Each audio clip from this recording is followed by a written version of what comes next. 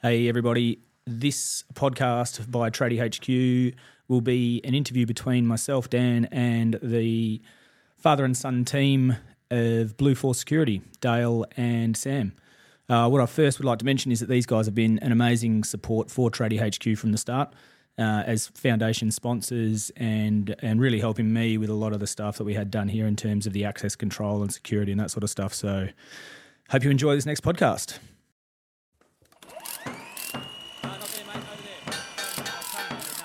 You back. Yeah, we can meet whereabouts. There should be a cafe around here somewhere. Welcome to the Tradie HQ podcast. This podcast is brought to you by Tradie HQ, Australia's first co-working and business incubator aimed specifically at trade-based businesses.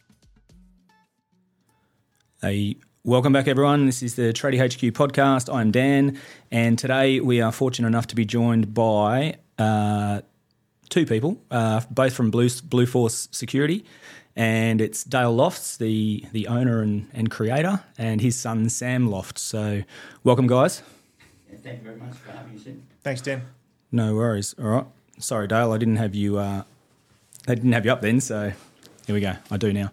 All right. So yeah, what I want to start with is there's a few things obviously that I wanted to cover off on with regards to Blue Force, but we'll just start with a bit of a personal intro. From both of you guys. Dale, do you want to start us off and give us a rundown, mate, on a brief history of your life? My history, well, I'm really probably part of this whole scheme. I'm an electrician by trade, industrial electrician from Newcastle, New South Wales. Thought I was going to be an NRL superstar, but that never quite worked. So I decided to bum around Australia and work and play a bit of football and ended up in Perth and probably been here ever since. So as that started, then we had kids, family, working as a Sparky, up at Worsley, Northwest Shelf, and then we came down and my wife came over and I really couldn't work up north anymore, so I decided we'd give it a go. So I went and applied for a job at Wormald Security, which is one of the biggest security companies around. Had no idea about security or anything else and just pestered them until I got a job. Did that, install security, CCTV, all the stuff we did now, probably in the late 80s. And then really went from there into sales with them. From sales, I got offered a job at Honeywell, a big multinational, and went over and worked for them and ended up running their security business nationally after about 14 years. And we sold it to another company and then went into the building controls business with them.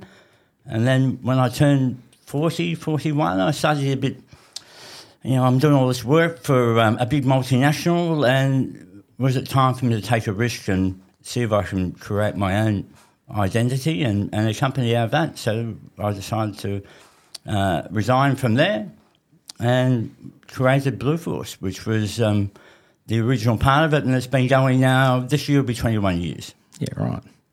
So 21 years, so that means what, 2001, 2002 you started? Yep.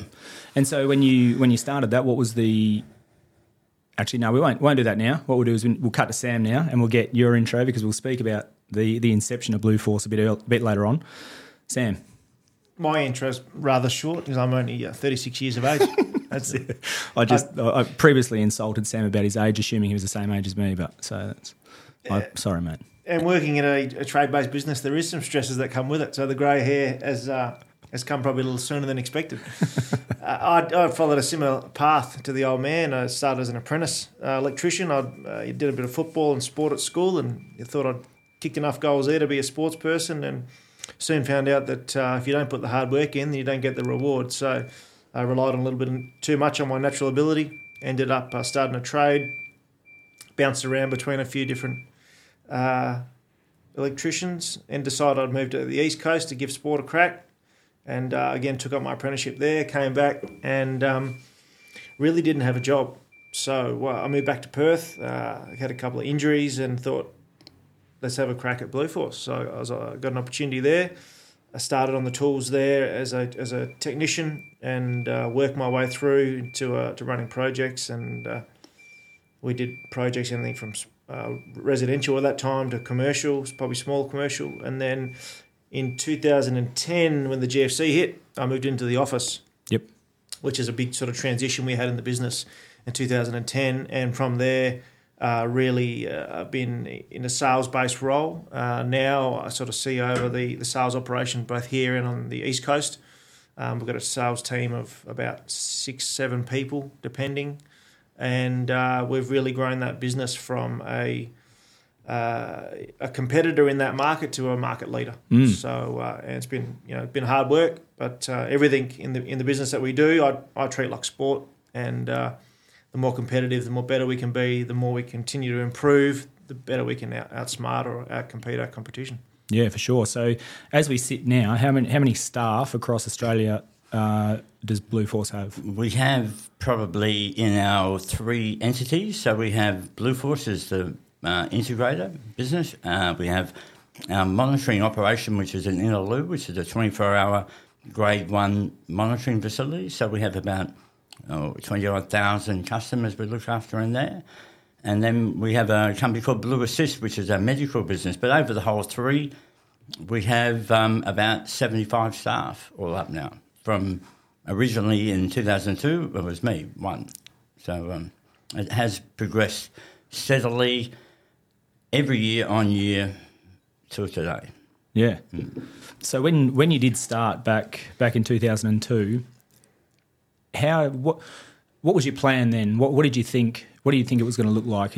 Is that, and how does that transpire through the years? Did you have the sort of IBM mentality of I'm going to start this as if in the future I'm going to have 75 staff, or did you make the mistake that a lot of us made where you just like focused on a single goal, which is generating your first invoice and just taking the path of least resistance to that, to use a industry term?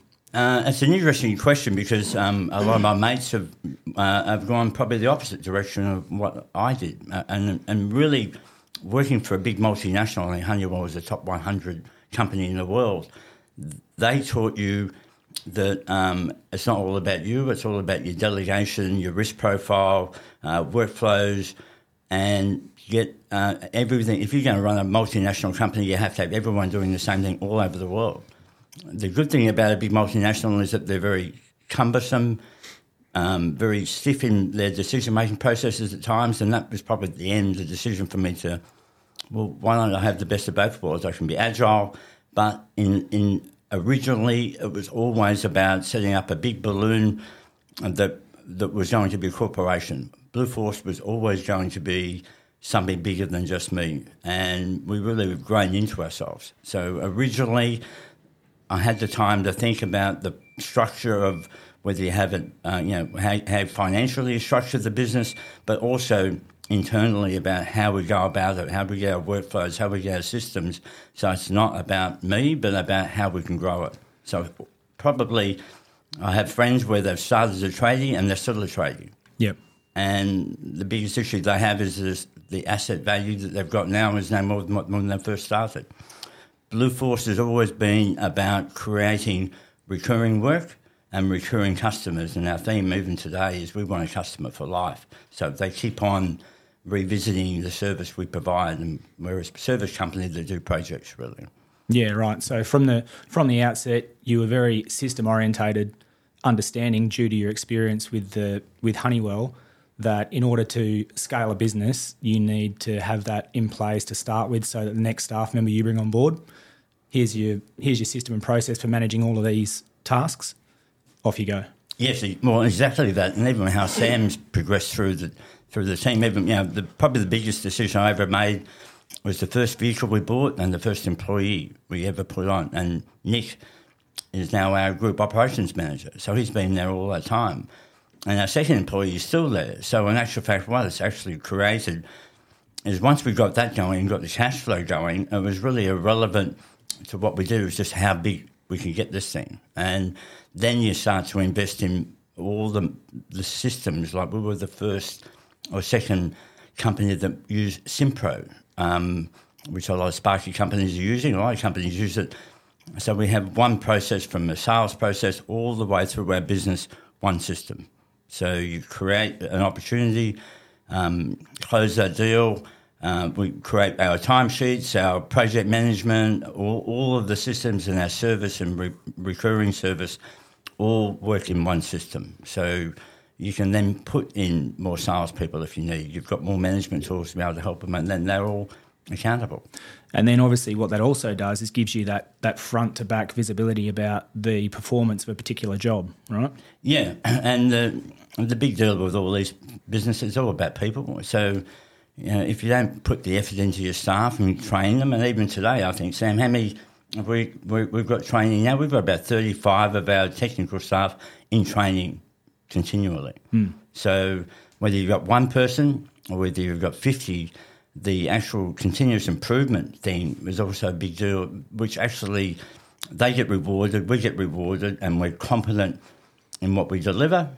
And that then if we keep them as a service customer, well, then that effectively gives you a base to work for your next year. So you've got that much, and then you can then forecast, run the business on your base that you've got, and then how you grow up from there. So every year that's how we've sort of built on that business model. Yeah.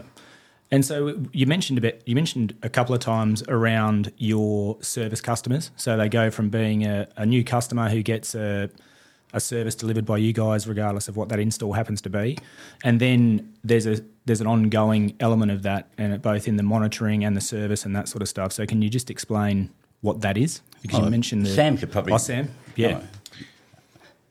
So any opportunity that comes into the business, a new project, we always have to be looking at what would be the recurring revenue from that client. So in particular, if you took on a new housing estate and there's 500 homes in there and it was a rinse and repeat process of selling an alarm for $500, but you had no ongoing relationship with the client, you had no ongoing relationship with the developer, they were just ticking a box and moving on, great to get an investment in the business of $500K for that project. There's no one going after that, so that's really hurts your cash flow. So any project we would look at would be, right, who's the client? What's the possibility of ongoing work? What sort of ongoing work would they be? Or are they scaling? Are they in a position where they're growing and they want to look at new opportunities with us? Okay, that's a totally different story. So we look at clients, and by all means, everything's competition. If we need work, we'll go out there and target particular clients to get that work. But there's also a case where you may say that, hang on a minute, we're going to invest in training 35 staff because we know that in 18 months' time, a new contract's going to come up and we're going to get repeat, reoccurring business. Government's great for that. All the different departments have regulatory requirements to have things serviced. That's great business for us. So at the end of each month, we know there's a fixed income coming in from a particular client, and then that month grows. We continuously bring new clients in, and the pot just keeps filling up. Yeah, right. And so, but obviously, in order to not only get that sort of ongoing work and cash flow, there's an expectation from a client, right, about what you're going to deliver for that. So when you guys do that sort of stuff, how do you manage the client's expectations in order to demonstrate value for what they're ongoing? Does the person? And where I'm going with this is, I think there's a lot of different sort of ideas around how, especially when you've got a growing sales team, how do you manage that? Like Sam, you would have had your first client back when. Mm-hmm. At what point do you hand over that client to another member of the sales team, or do you teach the incoming members how to go and get their own clients? Like there's always that, and I've heard 50-50 each way. Do the aging in terms of being in, not having a go at your age again, mate, aging in terms of time in the job with their long-standing clients, do you maintain those clients for the sake of their comfort, or do you at some point manage the transition to a subordinate, I think, sales member? Generally speaking, some clients will only want to deal with Dan Bailey. They've worked with you since the outset, and they'll still get people now they'll call and say, I want to speak to Dale. So Dale's probably irrelevant in the context of what you're asking, and there's 15 other people that could step in and do exactly what you need faster, more efficiently, and give you what you need. But sometimes they just want to speak to Dale. Well, I'm not really sure if that would be correct, but we'll go with the flow. And there's clients out there that you need to match, animal for animal. You don't put a lion in the cage with a monkey. If a lion wants to deal with a lion, as I've been told before, lions deal with lions, Sam. And they'll ring and say, I only want to deal with, Dan. Yep. Okay, cool. So you'll deal with them. But our sales team, we've moved to a position now where we're nearly working in verticals. So if certain clients are in the local government, we'll have a salesperson that specialises in that area because some of their requirements are more specific. But you can't be hamstrung by keeping clients to a particular person. We need everyone to be spread across multiple clients and multiple services, because if you restrict yourself just down to one, like all work, if you just do project work and that dries up, you got nothing. So if you're just sticking onto certain clients and you're not looking around and hang on a minute, Dale, can you service this guy for me? Or where does that changeover happen? You're really restricting your growth. And I think on top of that, if you've got the mentality, if you're a tradie and you've got Dale at Blue Force as the email address for everything that comes to you. So part of the growth of the business was identifying really up front that you had service at Blue Force, you had sales at Blue Force, you had admin at Blue Force, so that you effectively gave them points of contact that, depending on what the service is. So it was up to the individuals not to hoard customers. Because if you hoard customers, you've only got 40 hours in a week or X amount of hours in a day. And if you think that you can cope with all of this and grow your business, it's virtually impossible. So there is a point where you realise that sharing the workload, making your systems help you actually so you free up your time so that you can deal with the exception event. So if someone got broken into, the shit hit the fan, you want to be able to have Sam or me or whoever else necessary, the best resource to be able to deal with that customer and get it sorted for them. If you're inundated as a service manager and you don't have anything else to say, or you haven't got anything else, you've got no scope to manage a team or do everything, you'll just smother yourself. So probably the art of actually understanding that you don't hoard customers, you provide a valuable input and you manage that contact. But in the end, the systems will help you do that. And that's probably what we've invested more in than anything. Yeah, I think in talking about that on a micro level, if we consider some of our sort of listeners to the podcast, it's very similar to understanding and being able to focus on what you're good at. You know, because you see a lot of guys and girls, mainly guys, because females typically think about things a bit more than us, and they tend to understand the importance of delegation and assigning tasks to people who are better at doing things than you. But a lot of tradies and a lot of business owners in general will start out being literally the one man band. So they'll do their own bookkeeping, they'll do their own client onboarding, support, and all that sort of stuff. Whereas, for the sake of a bookkeeper who will do it right the first time, take half the amount of time that it would for you to do it, you're much better off paying that person $30, $35, $40 an hour, and then you going out and doing what you're good at for $120, $130 an hour instead. So well, my father's a builder around, and he didn't make it in his own business because of exactly that. He was a great carpenter, built things magnificently, but he never liked to do the invoicing, he liked to do the work. And then even when he did the invoicing, we lived in a country town, he'd end up doing a deal and getting payment with a bag of potatoes and a sheep. So it really didn't help the cash flow along. So in the end, it wasn't suited to him. So he ended up working for the Public Works Department and ran projects and worked really well. But you have to have that thought in your head when you first start this business, even what emails you set up. So, all right, well, you're a one-man business, but that doesn't mean to say you don't have sales or admin or service as part of your delivery mechanism, so that when you are ready to add a staff member or a service, that you're not constrained by limiting your business before you even start. And that's probably the thing that Blue Force have done better than most, is we haven't been constrained because we've always thought, how are we going to build this thing past just you? And even today, if we want to double the size of our business nationally in the next 5 years, that can't be constrained to Sam or I. We have to have a whole team that are prepared to do that as well. And then your project manager needs to be able to hand that down to his senior technician so that they've got more ownership of the space.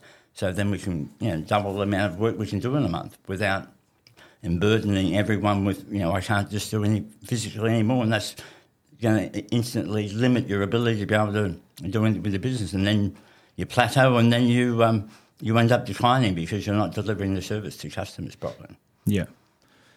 Yeah, exactly. So I think what we can take away from that is in order to be successful, if your goals and desires are to scale your business, is that you really need to focus on delegation systems and processes to start with, delegation of tasks, not necessarily within the business unit if you don't have any staff, but certainly for supporting services and that sort of thing. And yeah, I mean they're probably the main two, I guess. And probably the other big part, we're talking about labour resource right now. It's a massive issue for everyone. But I don't know, Sam, how many apprentices, trainees that we put through? We had trainees when there was no apprenticeship in the security industry at all, so we had to have a year traineeship thing. But pretty well, 40% of our technical staff have come through apprenticeships and traineeships. And our office staff are the same. So, our average age of our staff are probably less than 30. Yeah, right. So really the investment, and people say, I haven't got time for an apprentice or I haven't got time for training. If you don't have time, you will never get past that point, and then they'll leave at the end of the time. Well, if they do, they do. But if you give them the authority and the reward and that you invest in time and effort and trust them, they make mistakes. But in the end, they will reward you tenfold. And even if they do leave, they come back or they refer someone else to you. Mm. So I reckon the labour component of our business has probably been our biggest thing, keeping staff, keeping them motivated, and because the business has been developing and growing, it gives them a reward and recognition as well that they wouldn't normally have got. Mm. I think there needs to be an understanding there too, and the communication with those staff when they come on board. So in trade-based businesses, not every day of the week's a great day. Some days you are going to be doing a shit job. It's just the way it is. Yeah. But there's got to be that communication there to say, hey, mate, you're doing a really good job. In 3 months' time, I've got this training coming up. You're doing great. I want to put you on that training and continue. Because as long as people see progression, they're happy to stick around. Yeah. I interview so many people from different companies, and they've been sitting in the same job for 2 years. Their bosses never spoke to them. They walk in the office, it's like a ghost town. No one wants to talk. Everyone's down in their own little desk doing their own thing. They leave. They come to us and go, shit, this place is good. Actually, someone says, hey, mate, how was your weekend? How's your day going? Show a bit of interest in your staff and gives them career progression. As Dale said, many of our staff started as trainees. They've worked all the way through into the office and progressed in their role, which becomes money, opportunity, training, all that stuff comes with that. Satisfaction. Yep. Their home life's generally better. So the better, if their home life's up to shit and their work life's up to shit, it all goes together. And just a bit of understanding. But we find in trade businesses, I've got all my mates are tradies. They either work for themselves or they've got a small crew, but they're just there, they work hard 5 days a week, then they get on the drink on the weekend and they go back and do that grind again. But they've got a ceiling. Their ceiling is as much output they can do physically. Once that output starts to diminish, the money goes down. There's only so many cashies you can do. There's only so many deals you can do left, right and centre without investing in training, process to grow your business. Yeah, and I think both of those points that you both mentioned there, if you think about it in terms of saying I don't have the time for an apprentice or that sort of thing, as soon as you said that, my thoughts went to the fact that there's also a problem with people understanding how much they need to charge themselves out for in terms of an hourly rate. Because, again, and this is obviously skills for the quoting process, skills for, the way you present yourself as a tradie, especially if you are a one-man bander, and understanding that you are, the sales rep, you are the technician and that sort of thing. But if you want to be able to charge enough money so that you can afford time for yourself to do your own professional development, because that's another thing that falls by the wayside, is that all of a sudden if you're stuck doing $30 downlights all week, then you just don't have the time because you're not generating enough income and that sort of thing. So when you started, Dale, can you give a bit of an insight into how you determined what it was going to cost for you to do a job and subsequently an employee of yours? Because that's when it changes. It's one thing for it to be the sole director's time and effort, because at the end of the day it is what it is. But when you have to pay someone to do something, all of a sudden you realise that they're really only 75%, if you're lucky, effective. How did you?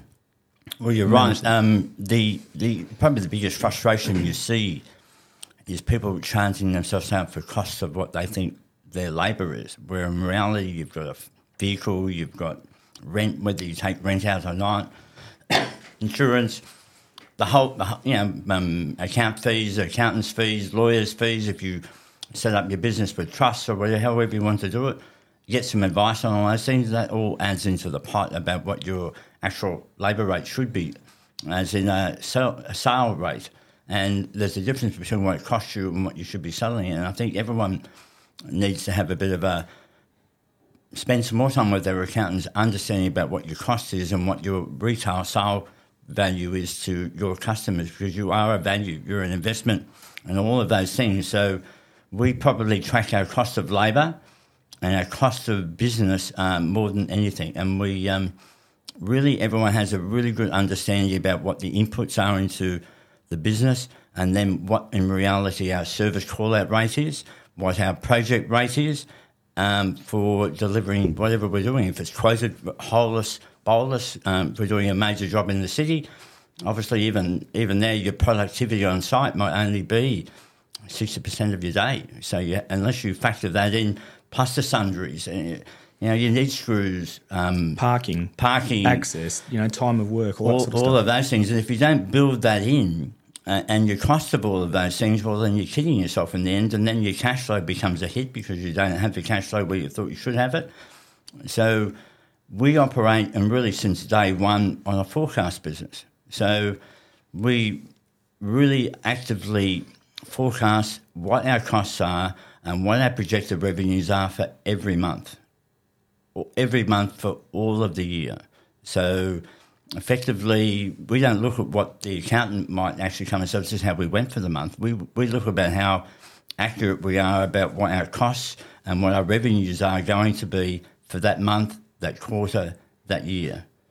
So really focus on how we're delivering the businesses. There's no point getting there 6 months' time, oh, shit, we made a mistake there 6 months ago. We should have increased our labour because we've had other input issues, rent's gone up, cost of materials is obviously a huge issue now, and making sure that everyone's aware of that and that we actually put our increases in correctly, and not trying to rip anyone off, but you have to be reasonable about understanding about CPI is running about 8%.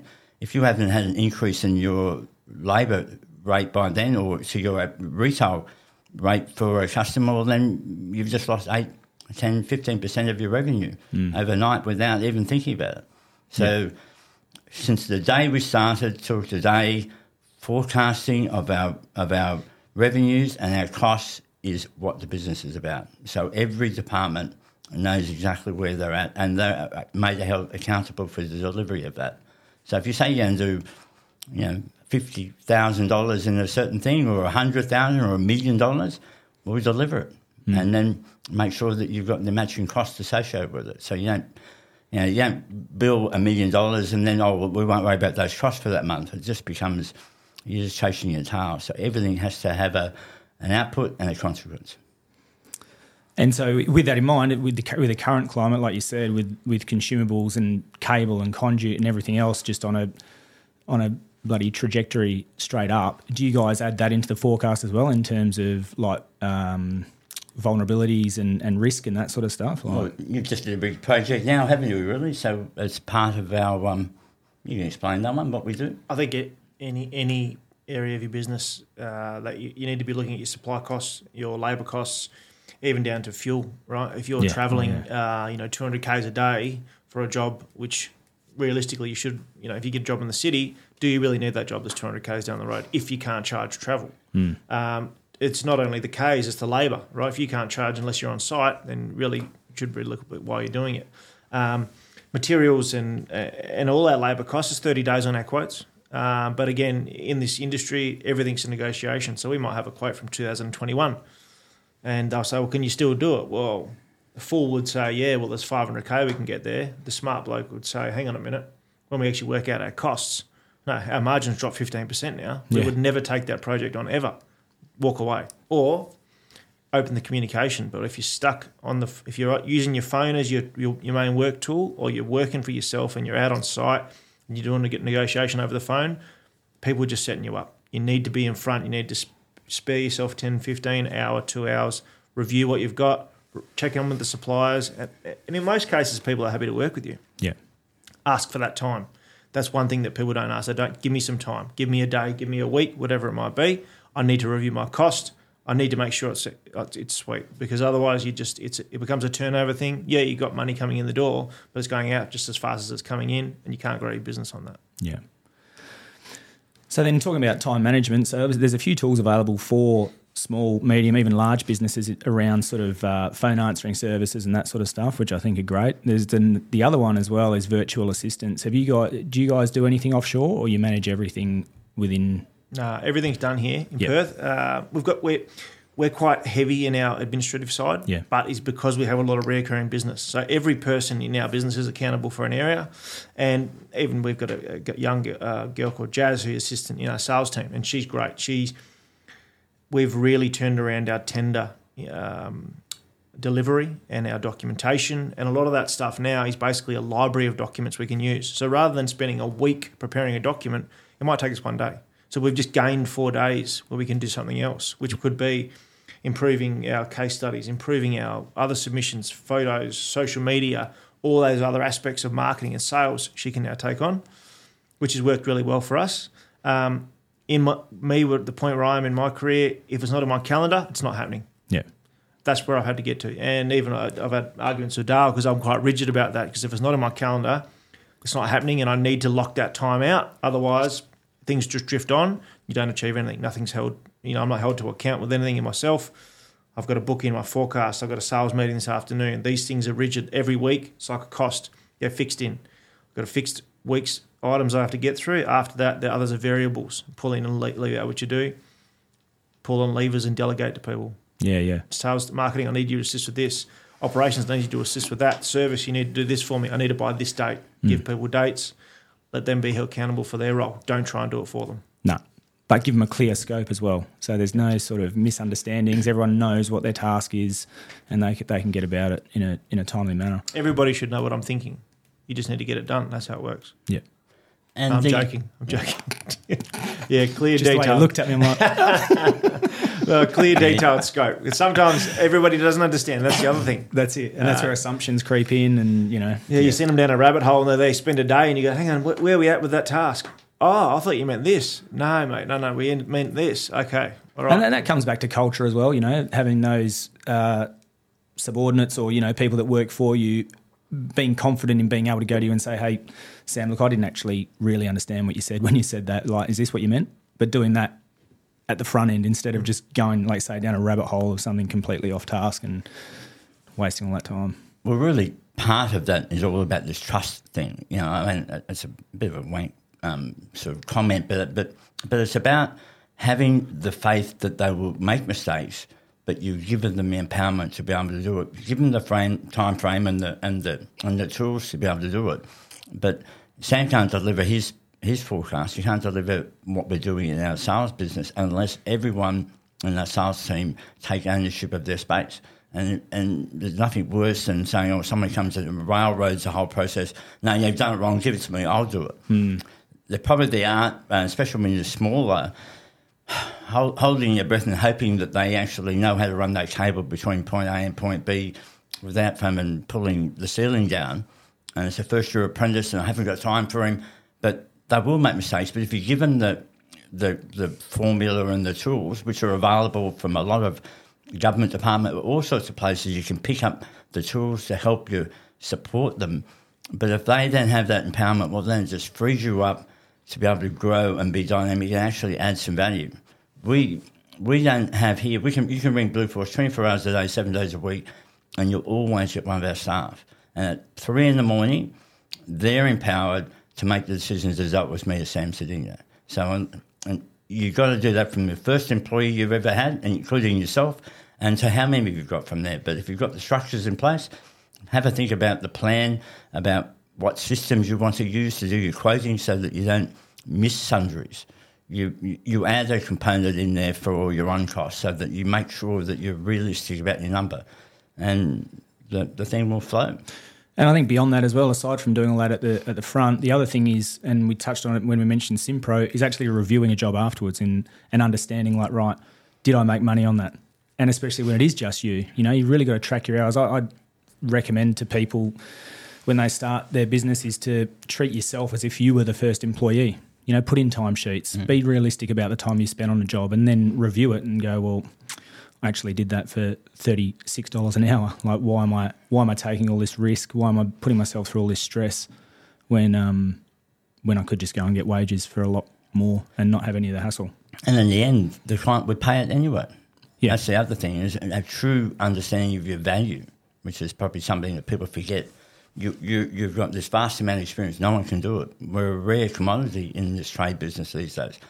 They want your work. They want you to finish it, but they want you to do it right. And if you do that, you have that customer for life too. And it works really well. Yeah. Probably the other major part, not major, but it is a major part, that as we've grown, we've invested in the community. Like Tradie HQ is one of them. But we're involved in how many sporting clubs, Sam? And we even got to the point where we thought, well, the banks and everyone can do all these sponsorships or grants and everything.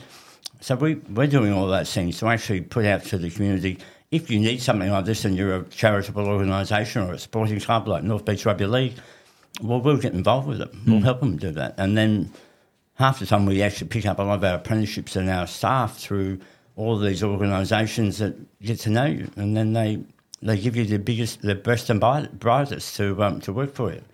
So there's an investment in everywhere, you know, both people, your own staff, but the community you're in, and they will feed you work and opportunity more than anyone. Yeah. And that's probably what we've done really well as well, which then gives the staff another dimension. It's not all about work.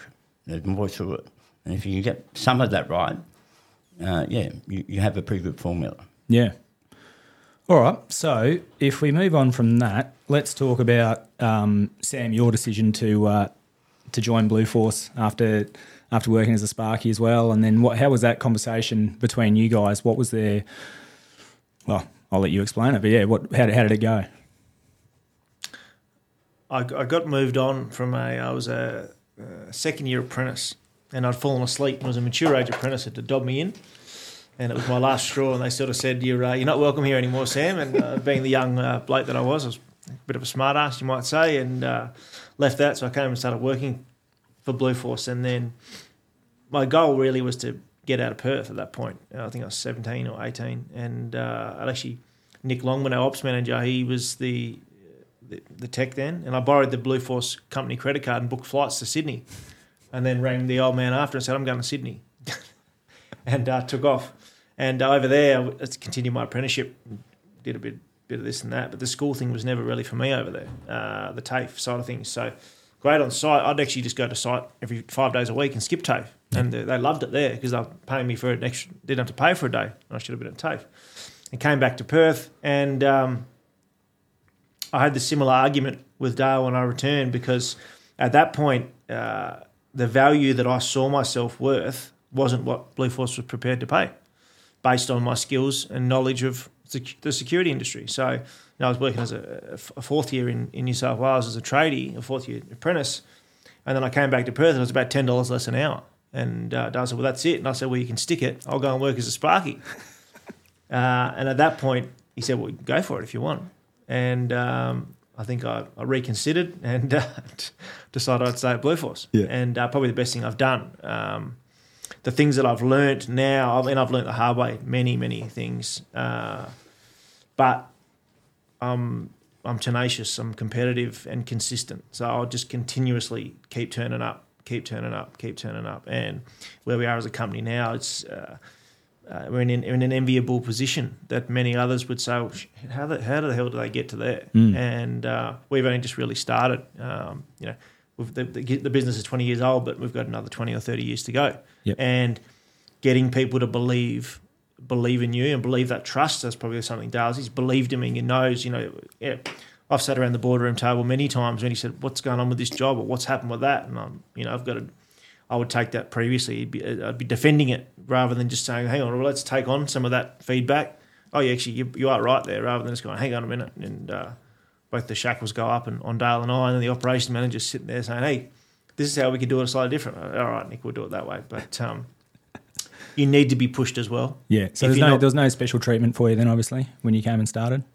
No. How did that go? Because I did my mature age apprenticeship with my dad's company too, which at the time was sort of 20 employees big. And I just come out of the army, as a sergeant, and came in to start my mature age apprenticeship as a 28-year-old amongst everyone. And to start with, we didn't actually tell anyone that I was the old man's son. And so my first day was sweeping up glass from a van that had been broken into and that sort of stuff. But yeah, again, there was never any special treatment for me, and I didn't want it. You know, there might have been a little bit of, if anything, harder, you know, because people were always aware of like, oh, it's the boss's son, you know. So I was sort of, if anything, pushed outside a little bit. But yeah, I think that was part of starting a bit older as well, which as you did. Like, is that what you found? How did it go? Was it the integration not too bad, or there's a few challenges?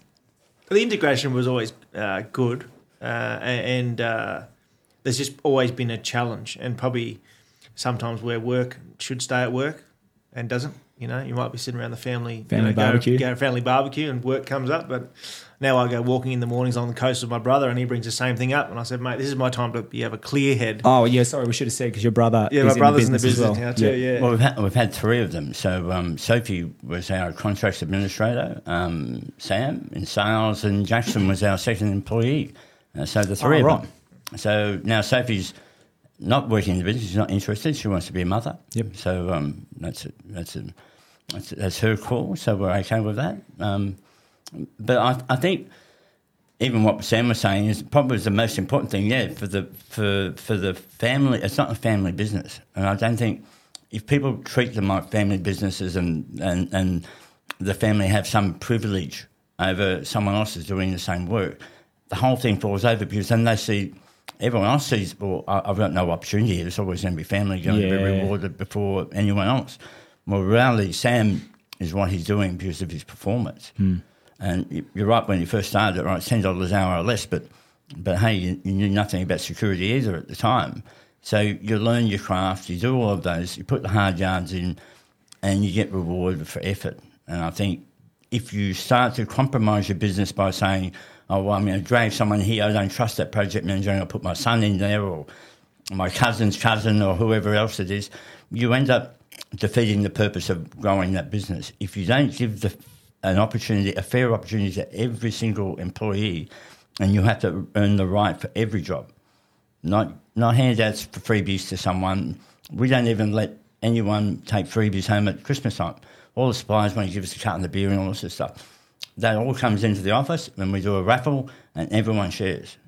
So it's not about an individual, it's about their competency and their ability, and everyone in Blue Force is rewarded for their capability. And Sam has now just been promoted to Group General Manager, sales across our three businesses, and we just created a fourth one. So as part of the transition of me or anyone else in those roles to be able to grow this thing, unless you're handing over when people earn the right to have it, give them the opportunity, and then we can go and do other great things. But there's no one in the business more deserving than the other, no matter where based on their performance, obviously. Yeah.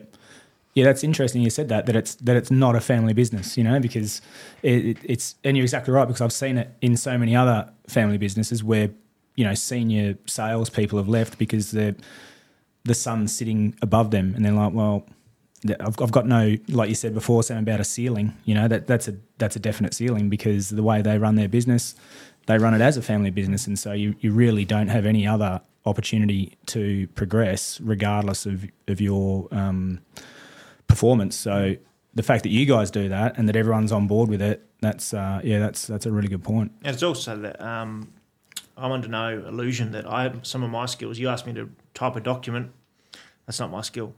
Get the right people in with those skills to help you. So that, if someone's better than me at something, sure, you do it. I'm happy to go, hey, you're better than that. Bring the right people in the room and get them to do it. If there's someone that's the world's best salesperson, bring them in. I'd rather hire better people around us, and it just brings the level of everyone's skill up. Yep. So those people that they sit in the middle management and they go, hang on, I don't want to hire Jimmy, because if I hire Jimmy, he's going to make me look bad. He's a threat. Mate, the threat is that he's going to go somewhere else and take that business from you anyway. Yeah. So I'm all about getting the best people in for what they can do. And if they haven't got the skills that you need, train them up in the areas they want, because everybody's, as you said before, tradies are good at what they do. Most of them are really good on site, and the best tradies go out on their own because they are good.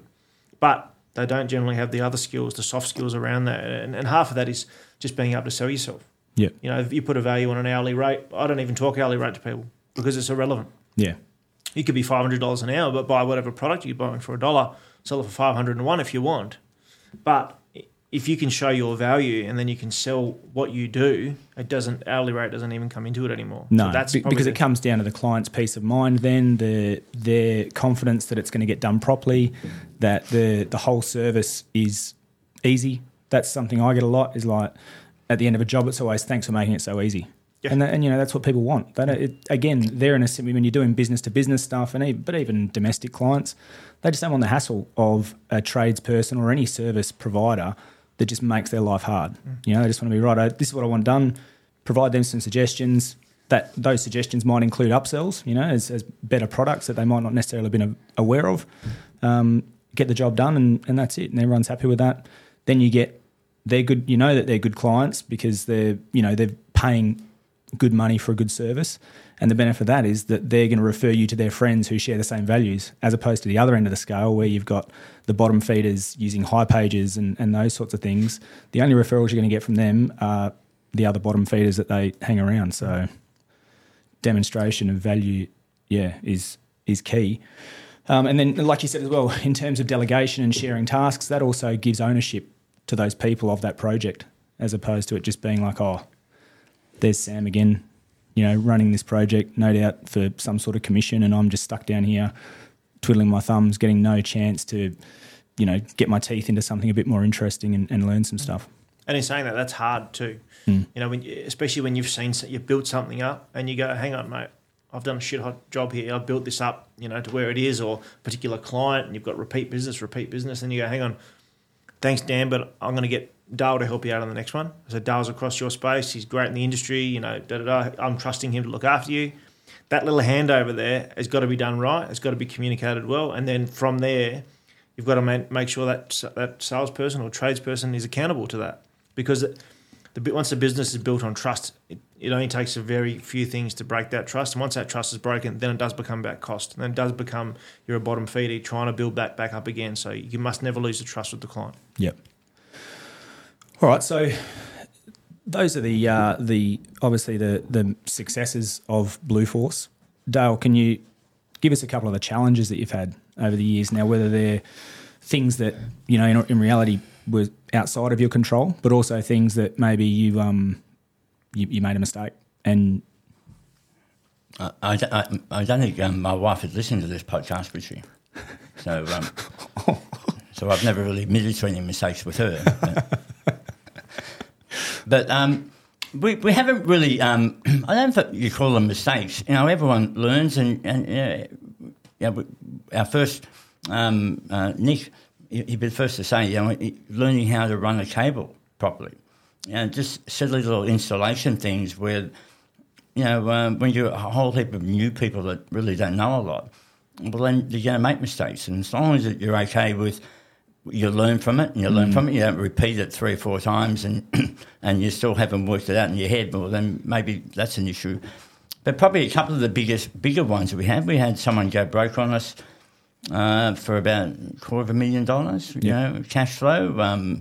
Did the right thing by it. It was a Sparky, Sparky's run lean. We're probably, as a lot of our projects are below in the Sparky contracts. We were remiss on not collecting the money through various stages every month.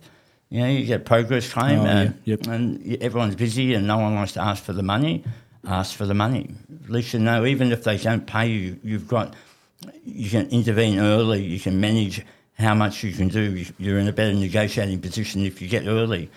Don't leave it and do the good guy thing and finish the whole job and say, "Oh, sorry, mate, we'll pay you $1,000 for the next 10 years." Yeah. So that was an issue, and probably, luckily, it happened just as we started to get going. Otherwise, if it was in the first 5 years, it probably would have been the end of us from that value of money. And probably the other big one that happened, I got Cook. How long was that? Well, 9 years ago. So I got a cancer and really was out of action for probably 6 months of a year. And you might even hear in my tone, I haven't got the beautiful radio voice I used to have. But if we didn't have the structures in our business, that I could be out of the business, and it wasn't reliant on one individual. It never has been. It was for the first 5 years, but as we've got bigger and we've got more resources, it's about triaging it through to everyone. But that probably was a big one for me, and even a revisit of what's work for? What's your life? Is work life, or is it just hard slog? Do I need all this drama and stress in my life? And so you go through a few of those those areas, and probably for me, thinking about it, it just reinforced more how much I like what I'm doing, which then means that is part of my life that actually probably drives you, keeps you going, keeps you active, you're current and everything else. It is. People actually want to speak to you, so it actually makes you relevant, even though that most of the staff want me to move out. But it's also made us really work on our structures and a transition. So obviously Sam and Nick are our group operations general managers, so they manage the day-to-day business. They don't need me there to oversee any of that. So then we've got a ministry team, a bit like a board, I suppose, and that will continue to progress depending on how big we go and what we do. So that we might bring in our CFO, but we'll create more people depending on the value or the risk that we're doing, and grow the business. But they're probably the two. People going broke on us and not asking for the money. We've always really reasonably delivered everything we do. We don't get everything right 100%, but if we don't, we fix it. And that's probably the bigger thing, learning from everyone. You can always fix what you've done wrong, and if you mean to do the right thing, everyone will give you the room to be able to do that. So collect the money and don't get sick if you can help it. Yeah. And if you are going to get sick, I mean, like you say, it's regardless of whether you're sick or not, it's sort of it was more important around the fact that you had built the business to the point where you weren't required. Yes. So it might have been a 6-month holiday overseas if you wanted to take that, but unfortunately for you, it was an illness. But it's the same thing, the fact that the business was at a point where you could step back and it didn't affect the daily operation of the business. And you're 100% correct, because if we didn't do it that way, I think I'd be sick of it now and you'd be selling the business. And then probably as a reminder to everyone, if you want to sell your business and it's surrounded around you, well, your business isn't worth that much. No, it's a practice then. Yeah. It's it's not a business. I've heard people say it's a practice, because what do you got? Stock at value or cost, and maybe your phone. And we've had a number of companies come to us and want us to buy them because we're the player in that space. But when you look at it, there isn't any value in it, and they haven't even put any. When you're talking about costs of that you need to include superannuation for yourself, all of these things need to be built into your business so that you've got this transition in your business, whether you're either selling it or growing it. But if you're not doing either, well, then you probably should be working for someone else, because you probably get better value. You get 12.5% put aside, you get holidays, you get some training. But if you don't invest that in yourself and in your team, well, then you're really flogging a dead horse at one point. So you need to bite the bullet, don't take the money out of the business, reinvest it, grow your business. Yes, and then you can go and do your 6-month sabbatical over in Thailand, and the business is actually growing and probably better off without you. Yeah, I mean that's another. I heard that once at a conference, and the guy whose business it was that was hosting the conference said that him and his business partner went away, and the business ran better without him. And he said, that's where you want to try to get to, because like you say, half the employees probably would rather you never came in anyway. And well, someone's got to clean the floor. But you only do that. You've got to make sure they're watching you when you do it. That's it. And someone's got to walk around saying "in my day" stories and that sort of thing. And so, who better to do that? Sam, what about you, mate? From the sales side and that sort of stuff, is there any sort of? I mean, you're right. I mean, yes, everyone makes mistakes, but it's the way you deal with them that sort of that counts, that people appreciate. But also, a lot of times it is just a tuition fee. You know, like you take a hit, you make a mistake, and you're like, all right, well, that cost me X amount of money. We'll put that down to training costs, and we won't make the same mistake again. So can you think of any off the top of your head, or any sort of broader points that you sort of think about whenever you go into, or back when you were sort of looking at projects and that sort of thing? What were some of the pitfalls and that you sort of identified? I think if it's too good to be true, it generally is too good to be true. If somebody's ringing you out of the blue with a deal that's really big job or a really great client, and you haven't done the research to figure out why the client's buying or where they are in the buying cycle, it's probably not worth it. Yep. Because you're going to spend a lot of time, a lot of effort for something that they might even just be going to their friend down the road and going, here's just price checking you, and you're not even aware. Yep. The other thing would probably be back in the early days is being too open. Your IP is your IP. You invest a lot of time training and effort in yourself and your business, and things that you might be doing a little smarter or a little more efficient than others. Don't let everyone know that. You don't let someone in your front door and leave the door unlocked so they can come and see all your things inside. Don't do the same with your business. So is that a strategy around when you're providing quotes? Like, don't be too specific. Is that a thing? Generally, you want to give them enough information to know that to build that trust, and be open. And we're open and transparent with everything that we do. So if I'm going to give you a proposal on something, you'll see exactly what you're going to get and how we're going to do it. But in a competitive market, when there's competitors and you're against somebody else, your greatest asset is yourself. And if you've got the information to do something slightly better, a better product, a better way to do it, don't tell everyone. Talk to the client, get in front of the client, let them know how you do it. Back to the selling part of selling yourself. Often when we started, it was price-driven business. We needed to get into the market. We needed to establish a foothold. We needed to grow our base. Once we grew that base and had some quality projects on board, then we had a story to tell. When you start telling that story, then other clients want to come to you. Then the story continues to grow, clients grow, the projects get bigger, and there's more meat on the bone for you. But until that point in time, it's hard slog. There's no bones about it. It's hard slog. You need to do the right thing. You need to put the effort in, and you have to be consistent. If you're not consistent, 1 minute you're really high, the next minute you're really low because you've got work, you're not going to succeed in the market. And when you have work and you've got a strong pipeline, you need to keep pushing on, because if you stop, you're going backwards. Yeah, I truly believe that. As soon as you stop, you're going backwards. So you need to continuously be putting business into the pipe. And even as long as you're open with the client, say, hey, yes, I want your work. Here's where we're at. They get you on board. Just letting you know, we're not going to be able to get there for 3 months, 6 months, whatever it might be. As long as you let them know, people are generally understanding. Yep. It's when you don't go and you go missing, and then all of a sudden 10 people are calling you because there's only one phone number, and that's when the shit hits the fan. Yeah. But again, back to business. I've dealt with everyone from a one guy company who's worth a lot of money, and he only wants to deal with us because he trusts, and he doesn't even ask for a price. But we've built that trust. We've made mistakes, but we owned it. Yep. Own the mistake, get in there and fix it. It's the best thing you can do. The faster you fix it, I've had issues of a home build I just done, and I said to the builder, I'd measure a company on how fast they can fix their fuck up. Yeah. And if you fix that fuck up straight away, mate, you're in with me. But as soon as you drag your feet, you don't want to do it. You take a shortcut. Shift blame and you shift the blame. You're gone. Yeah, you're gone. I'm going to tell someone else. They're going to tell someone else, and in the end, your business is worth nothing. So, yeah, that's what I'd say. Very good. All right, boys, we're coming on an hour. Let's go close to wrapping it up, and just maybe, did you guys want to give us some wave top points on the future for Blue Force? So you said there's still a good 10, 20 years to go.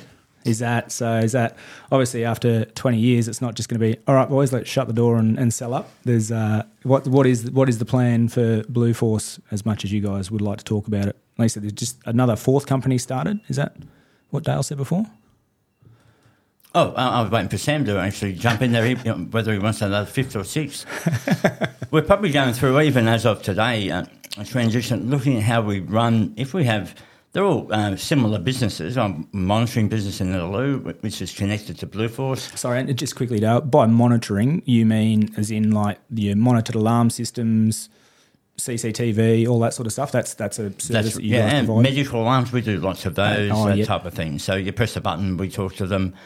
But it's integral to our whole business model. So people ring, we can deliver, and we have a connect with them. So the monitoring business, the Blue Force integration business, and Blue Assist, who is just starting, but when we're doing that, we'll now have to revisit what our platforms, our workflows are to make it efficient so that we can add other services or another vertical business that we would be looking at to grow. Or we've got staff in Queensland, so looking at what we do over there. Do we do an acquisition or do we organically grow that?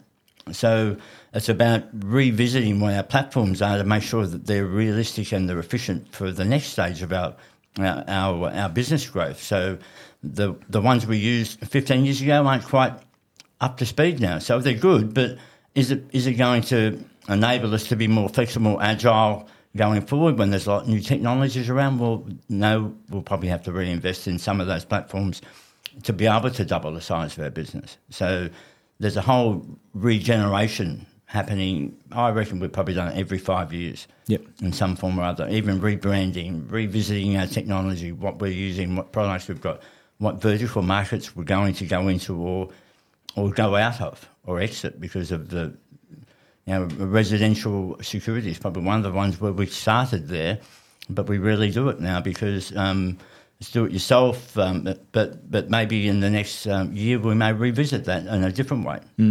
So subject to technology sort of progress and all that sort of stuff. Yeah, so we're at that stage. We're really reinvesting, looking at the engineering stuff. We're talking about not apprentices, but even a graduate program. Oh, okay, like in the sales team sort of thing? In sales or wherever, because we're much more into servers, internet, analytics. So you got to match, as Sam was saying before, you got to match your capability with the resources you've got available. Yep. So, constantly revisiting what animals we need to have in the forest. I think for me, the strategic direction, I personally believe, is that we've got a good base here of service that we provide. We know where there's revenue to be made. We know this typical client is perfect for us. We target that in each state. So we start with Queensland. We've already got a base there. There's a lot of government stuff coming up there, and government is good work for us. Yeah, we get paid. It's guaranteed payment. Their procurement terms are fair. There is no sort of argy-bargy on how you get contracts. So we have a good approach there. And we've got Matt, who's investing in our people. That's the way we keep reinvesting in our people, reinvesting in our systems, and then there's no reason why we can't grow. We find a similar company that complements what we do in each state. We literally could do the same thing. We have systems that we can have from here where we can see, manage and operate from anywhere in the world, really, via a web-based software, and then manage it that way. So give everyone enough rope to do whatever they need. Just give them the tools, give them whatever they need and the support. And then once they've got that, people will naturally, the people we want to bring to us want to grow. They want to do more. We just help them along the way. Yeah. So very good. All right, boys. Well, thanks a lot for today, and also thanks a lot for your support, both of you, with Tradie HQ. I'll mention it in my other intro, but Blue Force were a foundation sponsor of Tradie HQ, and were a massive part of helping me set up where we are now in Osborne Park, and I really appreciate it, as well as your support and mateship up until this point. So thank you. All right. Thanks for the opportunity. Yeah, we haven't done it before, so hopefully it's I hope a few people get something out of it. Oh, they definitely will. Yeah, I think there'll be a lot of listeners that hear what you guys are speaking about today, and I think they'll take a lot away from it. So again, thank you, and we'll speak to you later on. Thanks, Cheers. Dan. Thank you.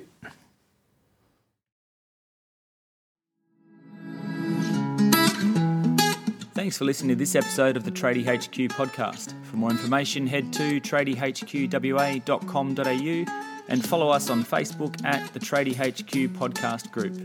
Have a great day.